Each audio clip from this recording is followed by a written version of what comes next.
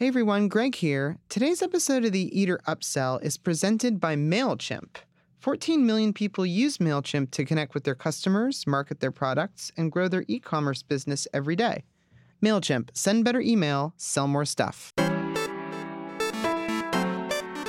On today's episode of the Eater Upsell, we have Fuchsia Dunlop, the cookbook author behind a number of books about Chinese cookery. She is like a total expert on the subject. She's a really fun person to talk to.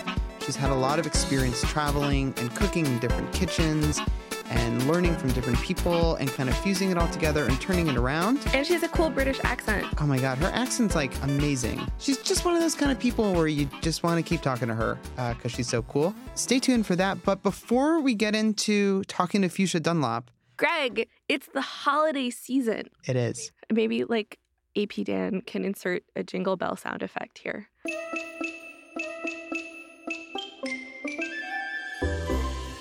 I like that people like the holidays. I find that with each passing year, I become more indifferent to it, but I like that other people like it. I'll put it that way. Do you know what I don't like about the holidays? What's that? I don't like pie. That's one of the holiday things I'm indifferent to, but I'm surprised to hear that. I would think that you would maybe be a pie enthusiast, actually. I am not a pie enthusiast. Actually, I mean, I also, this is also a thing I dislike about summer, which is also when pies occur. I guess really every season is pie season, so I'm in a constant state of mild dissatisfaction.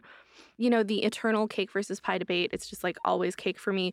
But even more than that, I don't even really like sweets that much. I mean, I will eat them if they are placed in front of me, but I would almost always rather have another bite of something savory. I love knowing that, and I can't believe I actually didn't know that about you. Maybe you've mentioned it before, but, I'm not a sweets person either, so I guess it makes sense that we were both, hosting this little podcast here. Best buds forever. And, I assumed you didn't like pie or dessert pies, because I guess there's the wide world of savory pie out there. But, if you had to eat pie, what are your top 5 best pies? I would say if I was going to eat pie, I would go for some kind of red berry pie, not a cherry, like a strawberry? A Marionberry, or Hipster. As you find sometimes on the West Coast, an Lullaberry pie. You are just saying fake words. No, right? Nope. Those are real berries, and they're kind of like squishy berry pies, I think. I don't want to fuck with that cream banana bullshit. Oh, no, those are the only good pies. Custard pies are the king of pies. Oh, what? No. Oh, my God, no. Well, because I don't like cooked fruits. So that's right. I you don't like cooked fruits. All about okay. a mousse pie or a custard pie. Oh, yeah, okay. Or a pudding pie, which I guess are basically just custard pies. Pudding pie is marginally pie, I'd say. It's more like pudding with a crust on it, But that's what a pie is, right? Well, now that you mention that, I guess that's true. Okay, so what are your pie rankings then, as someone who doesn't really like pie? Okay, so I'm gonna go from bottom to top, from 5 to 1. Okay. Like Letterman style. So my number 5 top pie is a classic chocolate pudding pie. Oh, yeah. Like preferably made by someone's mom in the 1970s. Any flourishes on top? Any funny bullshit up there? Dollop of whipped cream, maybe some chocolate shavings if we're feeling fancy. Chocolate shavings, oof. Is it the 90s or something with those chocolate shavings? Okay, so. Love it. Number 4. Number 4, classic pumpkin pie, small dollop of whipped cream. No fuss, no muss. Just fresh whipped cream or from the can? They're both pretty good. I'm happy with either one. I've never had a bad squirt of canned whipped cream. No, I totally respect the Ready Whip. I mean, Cool Whip is garbage and we should not talk about it. But if we're talking true, aerated cream product, I'm very happy with something from a can. What am I on, 3? Yeah, 3. Okay. Number 3, lemon meringue. Okay. Except ever since my childhood, I have been deeply disappointed that the meringue tastes like meringue and not by marshmallow. It should be sweet, and instead it's sort of flavorless. And it's all visual and zero taste, and it's a huge disappointment. I can't even in my mind remember what meringue tastes like because I've had it so few times and never order it. What's number 2? Number 2 is a chess pie, which is basically just sugar in a crust. Is that is that what Momofuku's crack pie is kind of imitating? Yeah, they're basically the exact same thing. So guess my number 1. Wait, what is the chess pie though? It's just sugar and eggs in a pie crust. Okay. It's like pecan pie without the pecans on top. Oh, okay. But less molasses. Anyway, yeah, no, I want to see if you can get in my head for my number one, because I will warn you that it is a twist. Well, I was going to say for number one, it is the slightly exotic, often refreshing, and fairly light, and I just think usually delightful, especially when it's made authentically, key lime pie. No, Oh, wow, it's not. okay. But that is a good guess. Not a bad one, right? It's a custard pie. No, but it is not a key lime pie. Do you know what it is? No, I don't. It's a Boston cream pie. Oh, gosh. Do you know the mind-blowing twist here? What's that? It's not a pie? It's not a pie. It's a cake, motherfucker. Okay, so that's, I don't know, that's a pretty bizarre criteria you have there. So how is it not a pie? And, well, okay, what's in it, first of all? I don't think I've ever actually had it before. A Boston cream pie is just a plain sponge cake that has been sliced in half horizontally as if it's a layer cake, filled with custardy pastry cream and topped with melted chocolate. That is literally all it is. It is cake. There is nothing about it that is pie. So that's your favorite pie because it has pie in the name of it, but it's not a pie. Boston cream pie, king of pies, not actually pie, and yet the best pie.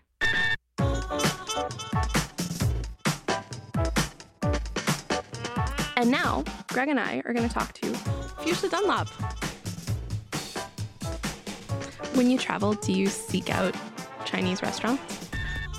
I do to an extent, but I have to say that the first time I visited New York was on the publication of my first book, Land of Plenty, and it was my first visit to the United States at all, and I was dying to go and eat, pancakes and bacon and maple syrup and burgers and American stuff, and everyone I met insisted on taking me to Sichuanese restaurants, so I think I went to every Sichuanese restaurant in Manhattan at that time.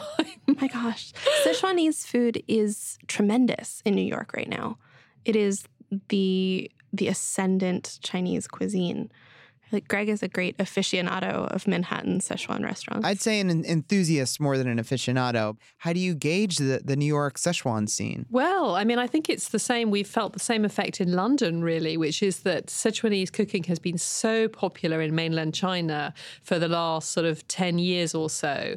And that's now rippled out into overseas Chinese communities and through them to Westerners, because people from China now, a lot of them, wherever they come from, particularly young people, they just want to eat Sichuanese. So you've got this kind of captive market of Chinese people, and once the Sichuanese restaurants are there, every other sort of person goes in and falls in love with the food, and there you go. So the hallmarks of Sichuanese food are mostly related to spice and heat and mala and things like that. Yeah, right? well, the stereotype is that it's all about heat and numbing Sichuan peppercorns, but Sichuanese chefs and Sichuanese food aficionados will always say it's not just about heat. And the thing about Sichuanese food is the thrilling variety. And there's a saying in Sichuanese that 一菜一个百菜百味, which means each dish has its own style and 100 dishes have 100 different flavors. So it's true that quite a lot of the flavor combinations of Sichuan are hot, like mala, numbing and hot, and yuxiang, fish fragrant, a gentler heat from pickled chilies with ginger, garlic and scallion, bit of sweet and sour. But there are also quite a lot of flavors that are not hot at all, like xian xian wei, which is salt savory flavor, or li zhi wei, lychee flavor, a kind of sweet and sour. So a good Sichuanese dinner shouldn't all be sort of blast your head off spicy. It should be a sort of very exciting journey of highs and lows. There is an Eater editor who I will not name to protect the potentially guilty, who I recently shared a Sichuanese meal with, and he was saying that he thinks that all of the Sichuanese food in New York is atrocious, that it's basically just Hunanese food that has had a ton of spice thrown on top of it, and that there's no nuance, and that sort of like idiot New Yorkers just don't really know what it is that they're not eating and are thrilled. And maybe it's not just New Yorkers. I mean, I think that Sichuanese food is everywhere in the U.S. It is this extraordinarily dominant thing. Why do you think it is that it rose in China as the cuisine of the moment? Well, I think it was just sort of, it's an exciting cuisine, and people had, certainly when I first lived in China in the 1990s, the prestige cuisine was Cantonese, and that's what people went out, for a special dinner. But I don't know, I guess Sichuanese food is dynamic, exciting, and it's sort of, maybe part of a society that's really on the move and rapid change and people moving around the country. And I suppose also that it's easy to create a sensation with lots of piles of chilies and Sichuan pepper. And, what your friend was talking about, that because Sichuanese cooking is so popular now, you do get people from other regions. Like in London, we have people from the Dongbei, northeast. And the whole menu is full of Sichuanese-style dishes, really, but not necessarily, as you just suggested, as subtle and nuanced as real Sichuanese cooking. And there's quite a lot of Sichuanese chefs now lament the fact that the dishes that have become the sort of international smash hits are things like la ziji, the Chongqing chicken in a great pile of chilies, shui zhu yu, that sort of slippery sliced fish in a great cauldron of sizzling chili oil. And they're certainly part of Sichuanese cuisine, but they're not the only part. And people think maybe they shouldn't be taken to represent the whole. And also that kind of cooking doesn't require very high culinary skills.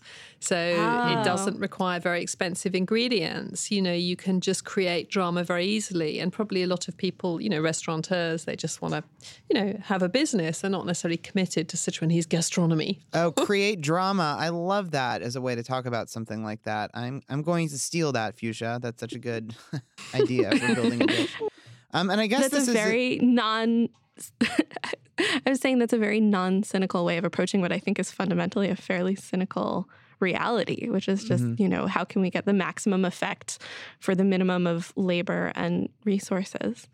I guess this is as good a time as any to introduce our guest on the Eater Upsell today, Fuchsia Dunlop. My gosh, have we not done that yet? No. Fuchsia Dunlop. We just got down a rabbit hole of talking about food, but Fuchsia Dunlop is an author. You've probably seen her books in the cookbook section of your favorite bookstore. Most recent is The Land of Fish and Rice, Recipes from the Culinary Heart of China. You might have also seen Every Grain of Rice and the OG Land of Plenty / Sichuan Cookery, depending on which side of the Atlantic you're on. Welcome to the show, Fuchsia. Hi, it's great to be with you today. You also wrote a memoir that I loved called Shark's Fin and Sichuan Peppercorn. Yeah, Fuchsia's adventures in eating Chinese food over about 20 years. It was a phenomenally influential book for me. I think that the way that you write about food in particular is very rare to find someone who is able to write about the actual food itself, not just the world around it, with such detail and nuance. It's a real pleasure. I highly recommend, if anybody listening has not read Fuchsia's memoir, pick it up. It's fantastic. Thank you very much. Did you always plan to be a food writer? No, not at all. In fact, if you told me at the age of about 18 or 20 that I was going to be any kind of writer, I would have laughed at you because I was so terribly lazy about handing in essays at school and at college. I mean, that's the classic hallmark of a writer, right? You were blowing deadlines from an early age. Yeah. We should have seen it coming. And I found it so stressful. But I did always want to do, since I was about 11, definitely wanted to do something to do with food. So, I could have turned out to be a restaurant chef. Instead, I've managed to mix it up with writing. But, definitely the ambition to do something edible. Did you grow up in a household where food was a big deal? Did your family cook? Yeah, my mother's a great cook, and she was very, very adventurous for sort of 1970s Britain. She was always cooking international food. She taught English as a foreign language in Oxford, where I grew up. So we always had foreign students living with us as part of the family, a Japanese girl at one point, a Spaniard and a Turk at another point, Italians, and they would all sort of cook from time to time. And my mother's students would come home and cook special dinners, and they would kind of leave recipes that became part of the family repertoire. And my father father has always enjoyed doing slightly crazy cooking, like making preposterous architectural cakes on special occasions, or enormous pork pies, or, flamboyantly dyed foods. Showpiece food. Showpiece food, yeah. And then my brother and sister and I all grew up cooking. So it's always been something fun and just natural, like breathing. You just cook to eat and to live. Growing up, was it fun to have all these, people lodging with you, all these like foreign exchange students? Or were you like, Mom, this is weird? No, I think we all enjoyed it. And I think, my brother and sister and I, we all enjoy talking to all kinds of people, and we're very used to dealing with cultural differences. No, definitely. I think it was a huge influence on all of us.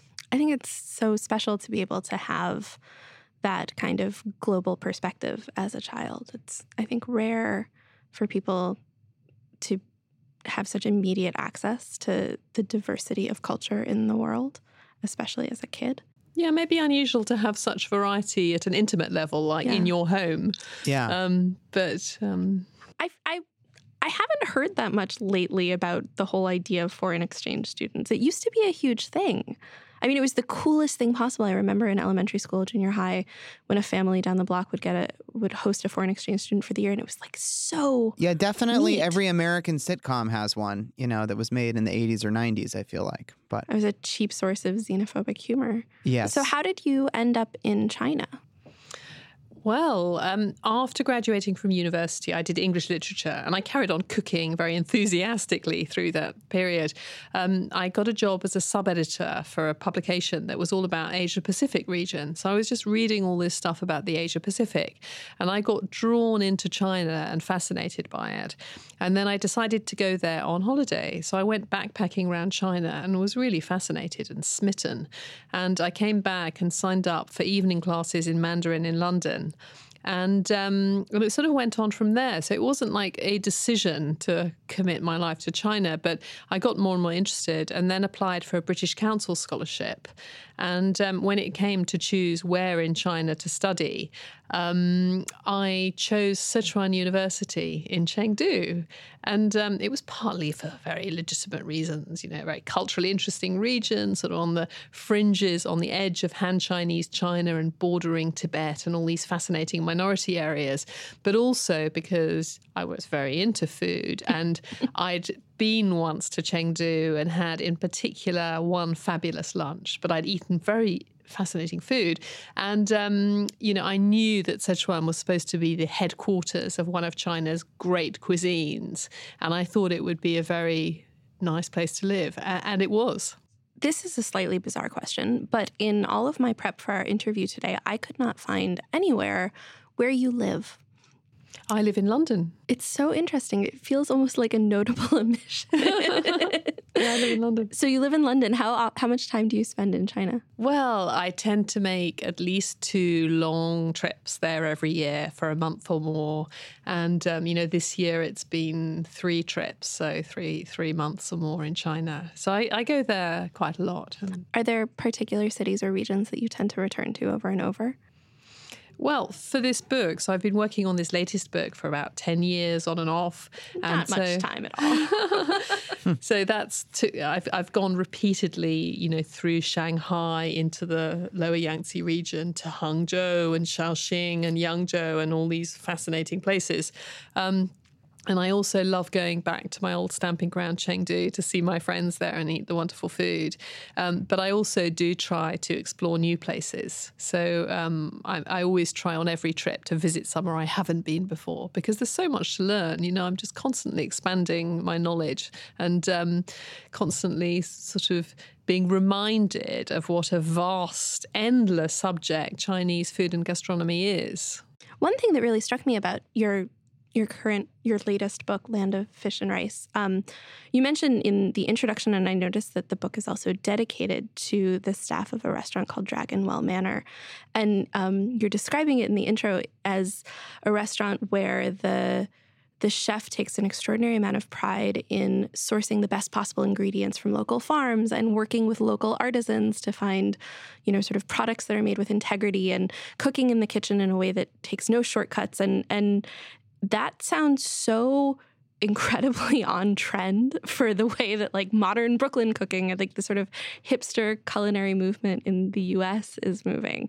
And it was remarkable to sort of see that very long line connecting what's happening here in cuisine with the food that you're talking about in this It is region absolutely. of China. And what Dai Jianjun, the owner of the Longjing Caotang, the Dragonwell Manor in Hangzhou, is doing is completely remarkable and really resonates with what people like Chez Panisse and Stone Barns are doing with their sourcing of ingredients and their cooking. But the thing about China is that in modern China, it's quite a radical statement, at a time of sort of rapid industrialization and urbanization. To do this is quite a remarkable feat. But it also has its roots in ancient Chinese culture, because China really was the original foodie culture. And people over the centuries have written about food. There's a sort of Song dynasty, which is, say, 12th, 13th century cookbook by a man called Lin Hong, which I think reads a bit like something that could have been written by, René Redzepi of Noma in Copenhagen. It's very esoteric, lyrically titled dishes, foraged ingredients, a sort of interest in closeness to nature. So, Chinese gourmets through the centuries, through the ages, have been very concerned about the provenance of their ingredients, with eating things in the right seasons. So, it's both very ancient and very contemporary.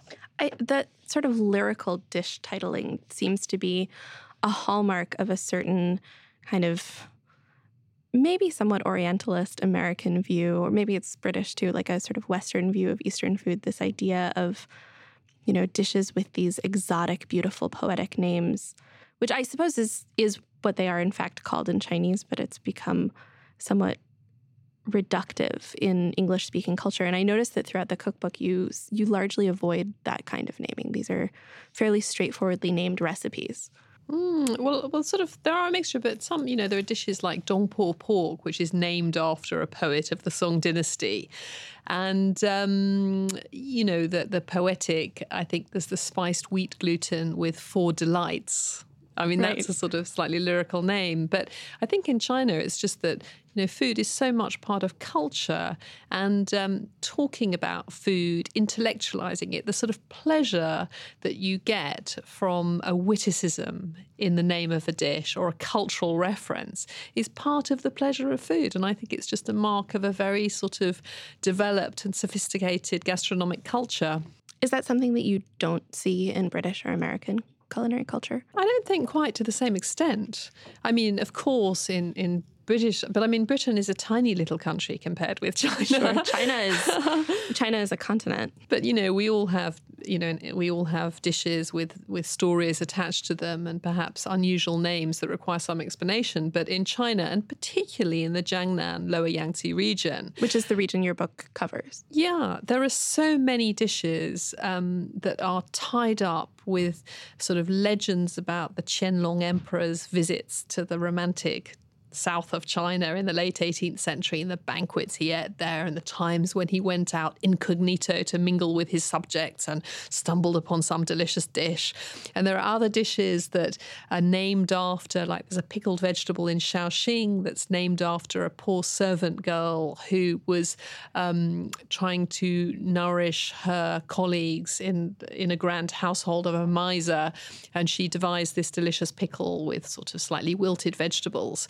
And her master ended up beating her to death, her cruel master. Yes, and the pickle bears her name.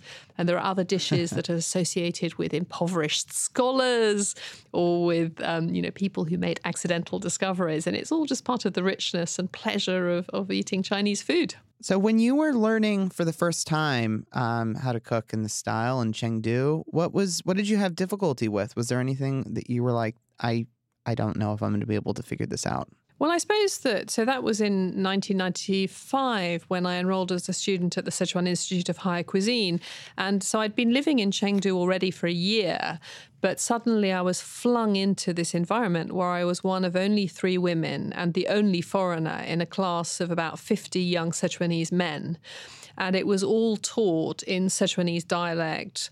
The textbooks were in Chinese characters. And of course, although I could speak everyday Chinese by that stage, the specialist vocabulary of the Chinese kitchen is most particular, and I hadn't learnt it before. So it was a very steep learning curve. But of course, with cooking, because there are practical aspects and you can see your teachers demonstrating things, it was possible to sort of get stuck in there and learn very quickly. But I suppose there are a few culture shocks, like the fact that some of our ingredients were alive, like the fish and the eels.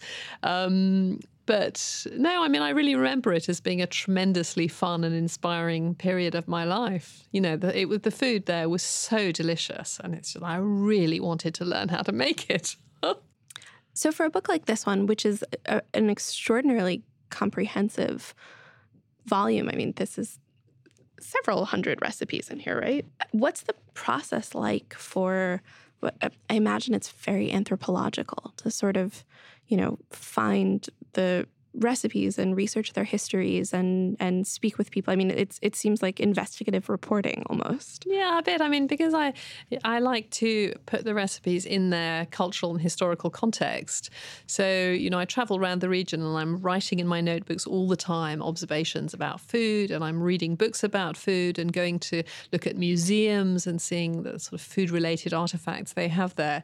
And I suppose, and then spending time in kitchens. So it's I mean, there's not really one way to do it, but I suppose I like to get to a point where I feel a real sense of connection with a place, and I have friends there, and I kind of love it and want to write about it.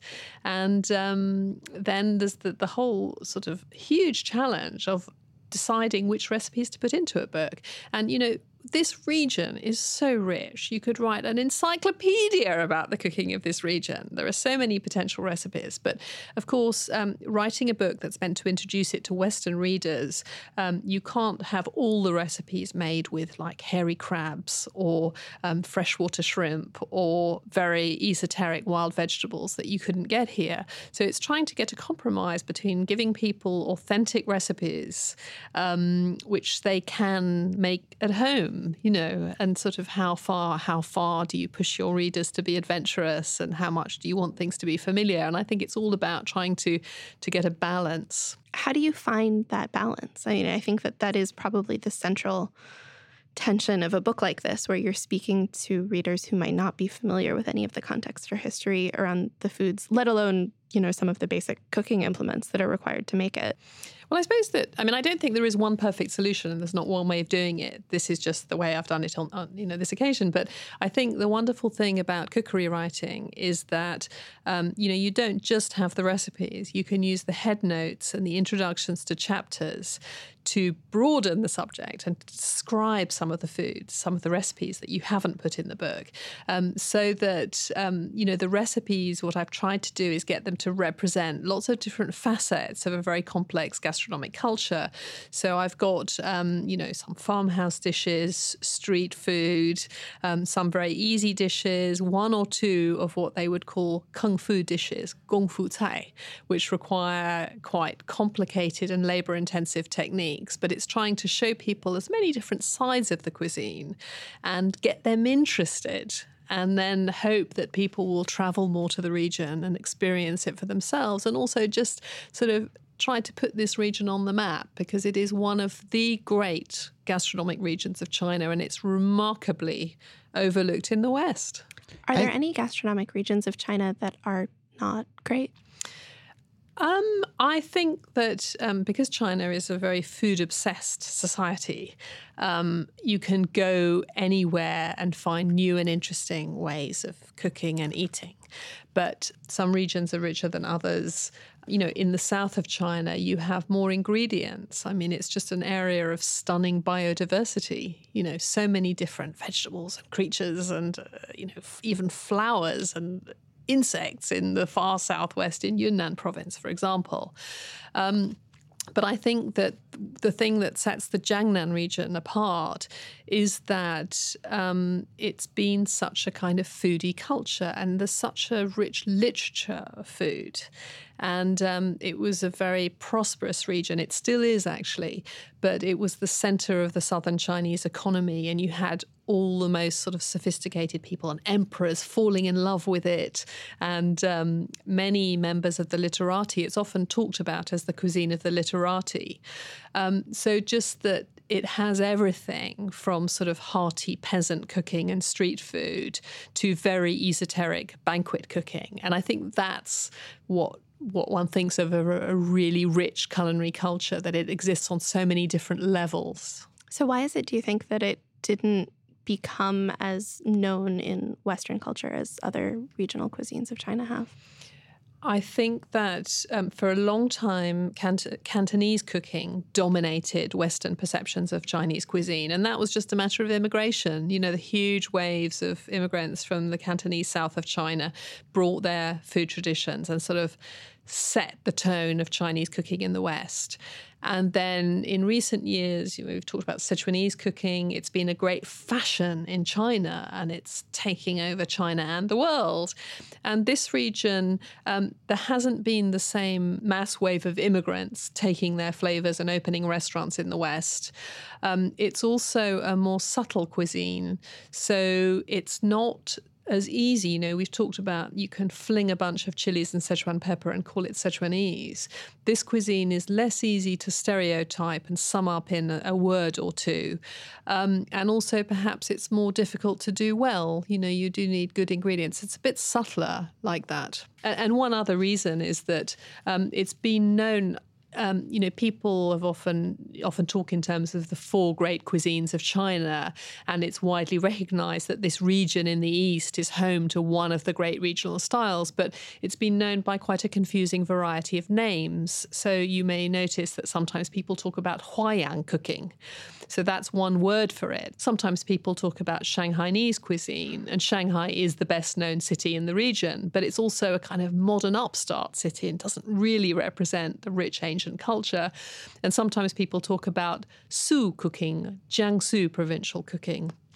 Okay, we're just taking a quick break here to remind you that this episode of the Eater Upsell is presented by MailChimp. MailChimp has been around since 2001. The company started as a side project funded by various web development jobs, and now it's the world's leading email marketing platform. MailChimp, send better email, sell more stuff. And now back to the rest of our chat.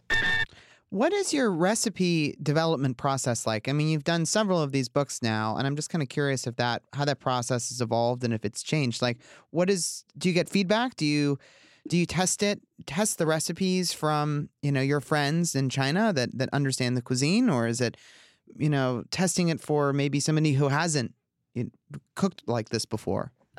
Well, what I do is I try and taste as many different versions of a dish as I can in China. And if possible, go into as many kitchens as possible and see how people make it and discuss the method with chefs. So I've got notebooks filled with observations and comments and, notes taken in Chinese kitchens. And then I will usually check some written recipes, although they're often a bit vague, or I wouldn't just go on a written recipe. So I kind of look at all these different versions and look at my notes and come up with a strategy. And then I will try to make the dish and see how it goes, really. And sometimes a dish will taste just as I want it to taste and accurate to my memories of the dish in China the first time. And sometimes it takes a lot longer. And sometimes I will have an issue. And in the past, I used to just make great lists of questions. And then this was before email when I did my first book. I would go to China every year or so with a whole list of questions and corner a few chefs and ask them and try to get answers. But now it's very easy because I'm on social media. What were some of the questions you would ask? Like technique or about flavor? Yeah, technique, ingredients, substitutions, issues that I'd come up with in making a recipe, things that didn't quite work out. But now it's so easy because I'm on social media with lots of Chinese chefs. So I can literally be in my kitchen and text someone and say, by the way, do you normally add the soy sauce at this stage or that stage? And then like 3 Chinese chefs will reply within an hour. So it's quite amazing, the sort of internet, the way the internet has changed the way I do recipes. But anyway, so I test them, and I do sometimes give them to friends from the region to taste and get their approval. But also I think I know when I'm on the right track, really. How many rounds will you go through with testing for the books? I just, until it's right. Yeah. And that's one of the things that's very complicated and troublesome about testing recipes, because you can't really plan for it. You can't say, okay, I'll complete these 5 recipes this week, because one of them might not work, and then you have to keep trying. So, there's no rule on that at all. With the new book, what was the recipe that was the hardest for you to crack, or that took the longest to sort of develop? Ooh, let me have a think about it. Oh, well, I think some of the pastries, so for example, the xiaolongbao, the steamed soup dumplings, and the shengjian, the pot sticker buns. So with those, there are lots of different opinions and lots of different versions. So I think those for me were the most challenging. Sort of from a textural point of view, or like, was it more the flavor? Or? Well, because you've got so many elements. So with the xiaolongbao, the soup dumplings, you want to get skins that are nice and tender, but which are strong enough to hold the soup and the stuffing within. And with the stuffing, you want to get the right proportion of the jellied stock that makes the soup and a good flavor for the stuffing. And then, so it's just sort of several elements, but in particular, just getting the right sort of dough. And there are lots of different ways of doing this. You know, do you make the dough with hot water or with cold water, with a proportion of each? You know, it's a bit technical. People definitely seem to obsess over soup dumplings and buns everywhere, it seems. I mean... Yeah, well, they are addictively delicious. And they're so elegant and dainty. They're kind of fun to eat. You wrote an article not too long ago for The Telegraph about the way that Chinese cuisine has been changing in restaurants in London. It sounds a lot like an echo of the way that I think it's been changing here in the U.S., which is this sort of increased interest in regionalism and that incredibly slippery and often destructive notion of authenticity, which I think can sometimes result in a certain kind of calcification. But it seems really exciting that London is also kind of opening up its affection for the true Chinese food. Yeah, and I just think it's, China really does have the world's most complex and diverse and sophisticated cuisine viewed overall. And it has for so long been drastically, grievously underestimated in the West. And so it's wonderful to see that people in the West are changing their opinions about it. I mean, starting from this point of diversity, Chinese food isn't just about Cantonese style. It's not just about takeout. And so even though we're only seeing the beginning of the regionalizations, I mean, there are countless other specialities, little regions and places that you could taste. But, already in New York, I've tasted, Dongbei northeastern food, Hunanese food, Fujianese food from Xi'an in the north, where the terracotta warriors are. And it just it really serves to break up that notion that you can really talk about Chinese cuisine as if it was one cuisine. Earlier in our conversation, you mentioned somewhat offhandedly the idea that familiarizing people with the cuisines of particular regions might encourage them to visit there. How much do you sort of see the connection between becoming familiar with this type of food and just sort of actual sort of hop on a plane tourism? Well, I think with Sichuanese food, very much. Like, I know that my old cooking school in Sichuan now does short courses for foreigners. And I have personally met and communicated with quite a lot of people who've gone there and done sort of 2-week courses, 2-month courses. And and more and more people do go to Sichuan to eat this famous Sichuanese cuisine. And I think also just, all over the world that people from cosmopolitan areas of the West want a local food experience to be part of their travel experience. And I think, one problem with China is that if you don't speak Chinese, it can be quite sort of intimidating. Like, where do you begin? Where do you go to eat? How do you order? What are the dishes on the menu? Because even if the dishes are translated, the names translated into English, it's often done very badly or hilariously sometimes. And the other thing is that, with Chinese food, it's one thing having dumplings and noodles, which are very easy to order. But to order a Chinese meal, you really need to have a nice variety of dishes. You want to have different colors and textures and cooking methods to create a sort of organic whole. And it's actually very difficult to do that if you don't really have any idea about what the dishes will be like when you order them. So I think that it's possible for Western tourists to go to China and just, with the intention of eating the local cuisine, but to find it very difficult to actually get a handle on how to do it. Do you have any tips for just approaching a restaurant that you don't know, like a Chinese restaurant, or I guess any restaurant, but that's a restaurant you just don't know anything about, like what to order or even necessarily the cuisine? Well, I suppose that, one thing you can always do is look at what people are having on other tables. I think that's a really good, if you can do that without being too rude. And then, Quite a skill. ask the waiter to have some of that, please. So that's one thing you can do.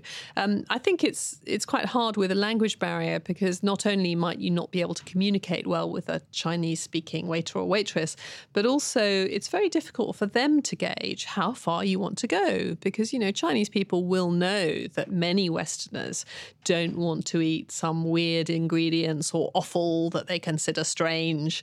But the fact is that quite a lot of Western foodie people do want to try these things now, but it's difficult. A Chinese waiter might be afraid of giving offense by ordering something that you might not like. And so it's very easy for them to sort of err on the safe side. Like, I find even, even when I'm in China with a group of foreigners ordering for a table, I'm ordering in fluent Chinese with knowledge of the food, I often get told by the waiter or waitress, oh, no, you mustn't order that. They won't like it. Have instead the sweet and sour pork. And I have to really insist and say, no, we're not like normal foreigners. We're just going to eat everything. And then I order these dishes and we do eat everything, and they're suitably amazed. It is interesting, especially given, as we've mentioned, this sort of current hot button issue of authenticity, that you have become, I think in many senses, one of the foremost ambassadors of regional Chinese cooking to a Western readership, and you're not Chinese, you're a white woman. Have you run into obstacles because of that? No, not really. I'm very aware that it's a really weird position to be in, and I guess I sort of expect obstacles. But in China, I've just had such a warm welcome and so much encouragement, and it really feels like a collaboration. Like, I'm just working with people who I respect and who have immense knowledge and skill, and they might be fantastic chefs, but they don't have the English language skills to express and describe what they're doing for an English audience. So it's quite a symbiotic relationship, and I think we work together very well. I suppose in the West, sometimes it feels very strange. Like, I remember when I went to the Sydney Food Festival and I was giving a talk. And of course, Sydney is a really Chinese city because so many, Chinese people who've been there for many generations. And I was giving a talk with an audience with lots of people who were Chinese. And for me, that was a bit of a culture shock. And actually, it was quite funny because after my talk, a couple of Chinese Australians came up and said, we have to admit that we were very skeptical and a bit cross when we saw that an English woman was going to be talking about Chinese food. But, we learnt a lot and we appreciate your interest and enthusiasm. So I find that, in the end, I just, I think that my Chinese chef friends and we're just all very interested in the same thing. And I don't sit there thinking, they're Chinese and I'm English and we're fundamentally different. We're just friends and we have a shared interest and we do this thing together and it's fun. Do you think that you would ever want to write a book or, work on any major project that was outside of that region of, regional Chinese food? Or would you ever want to explore either, I don't know, some other type of cuisine, either one that you knew intimately growing up or otherwise? Well, I remember, when I wrote my Hunan cookbook, my second cookbook, it was a really tough time for me because I was feeling a bit sort of isolated. I went to live in Hunan and it was during the SARS epidemic and I felt very lonely and cut off. And there were moments when this friend of mine in Beijing would say, Fuchsia, don't you think it's time you wrote a Tuscan cookbook? Wouldn't it be easier? But I suppose that the thing is, I am still completely fascinated and gripped by Chinese cuisine. I'm never going to get to the bottom of it. I'm always learning. And also having spent so many years, learning a very difficult language, learning the language of gastronomy, learning about it, I can't see a point where I would want to put that aside and then start learning another language because I'm never going to finish with Chinese food. And I suppose as long as it's interesting, and it is always going to be interesting, and I'm never going to finish learning about it. So, yeah, I think I'm stuck with Chinese.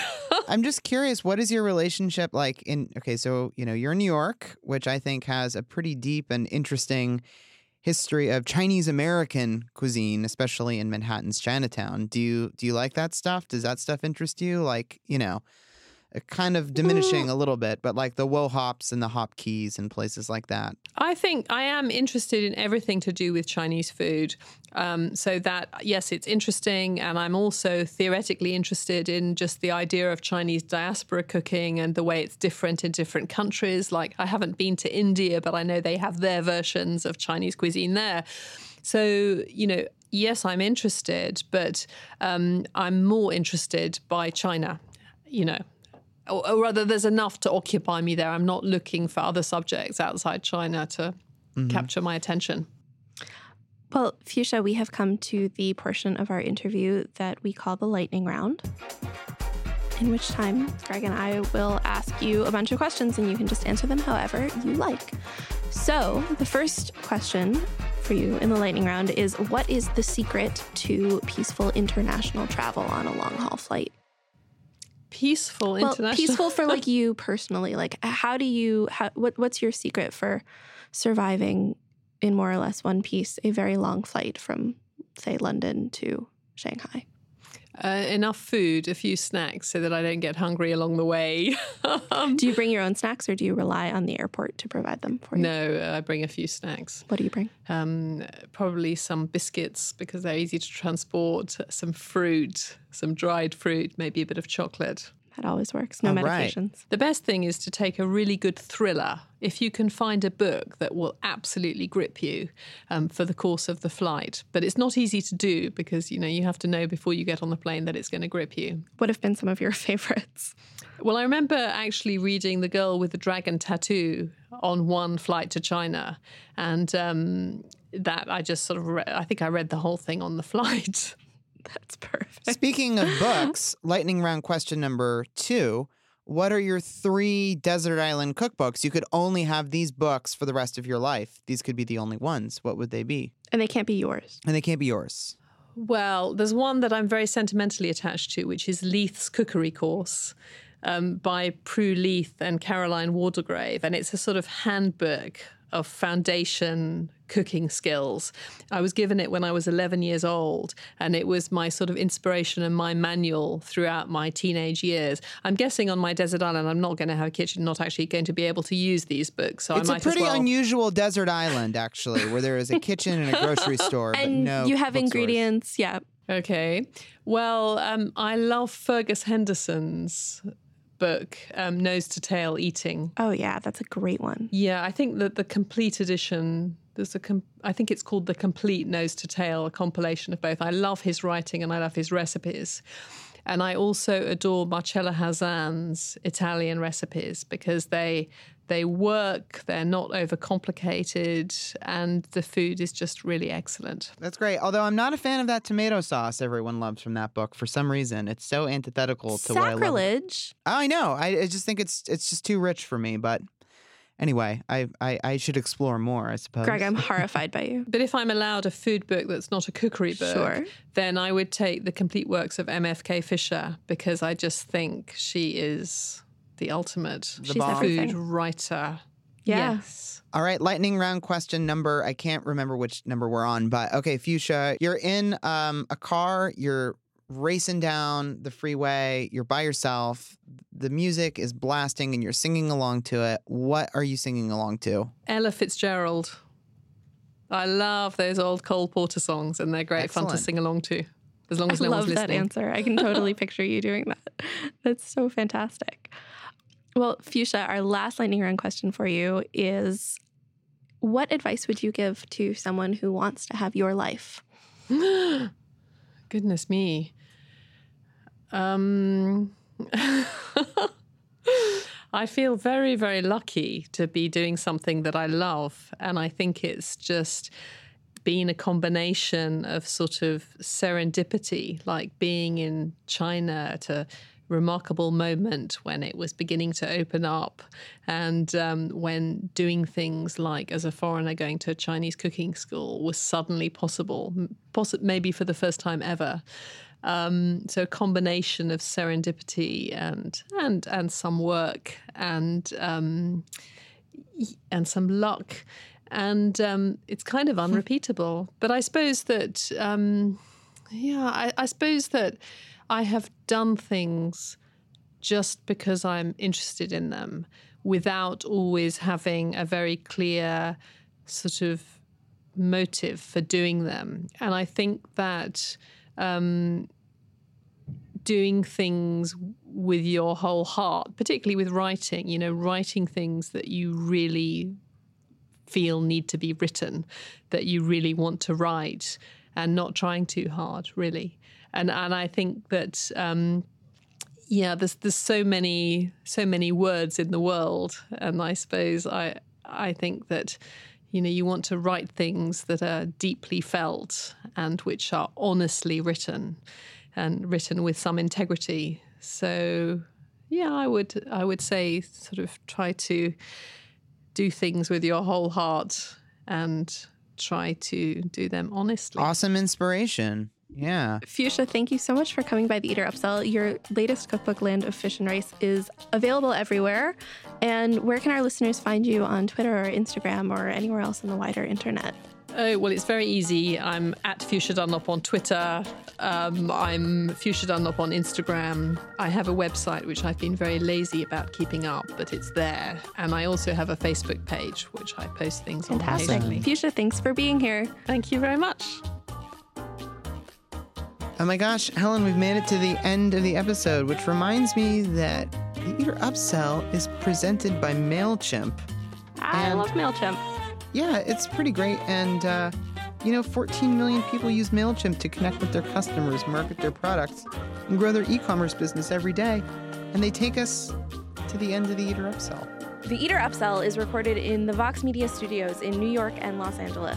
Your hosts are me, Helen Rosner, and that other guy over there, Greg Morabito. Our producers are Maureen Giannone and Patrick Balder. Our editor and associate producer is Daniel Janine. Our associate editorial producer is Kendra Vaculin. Our studio ops team is Alex Ulreich and Miles Ewell.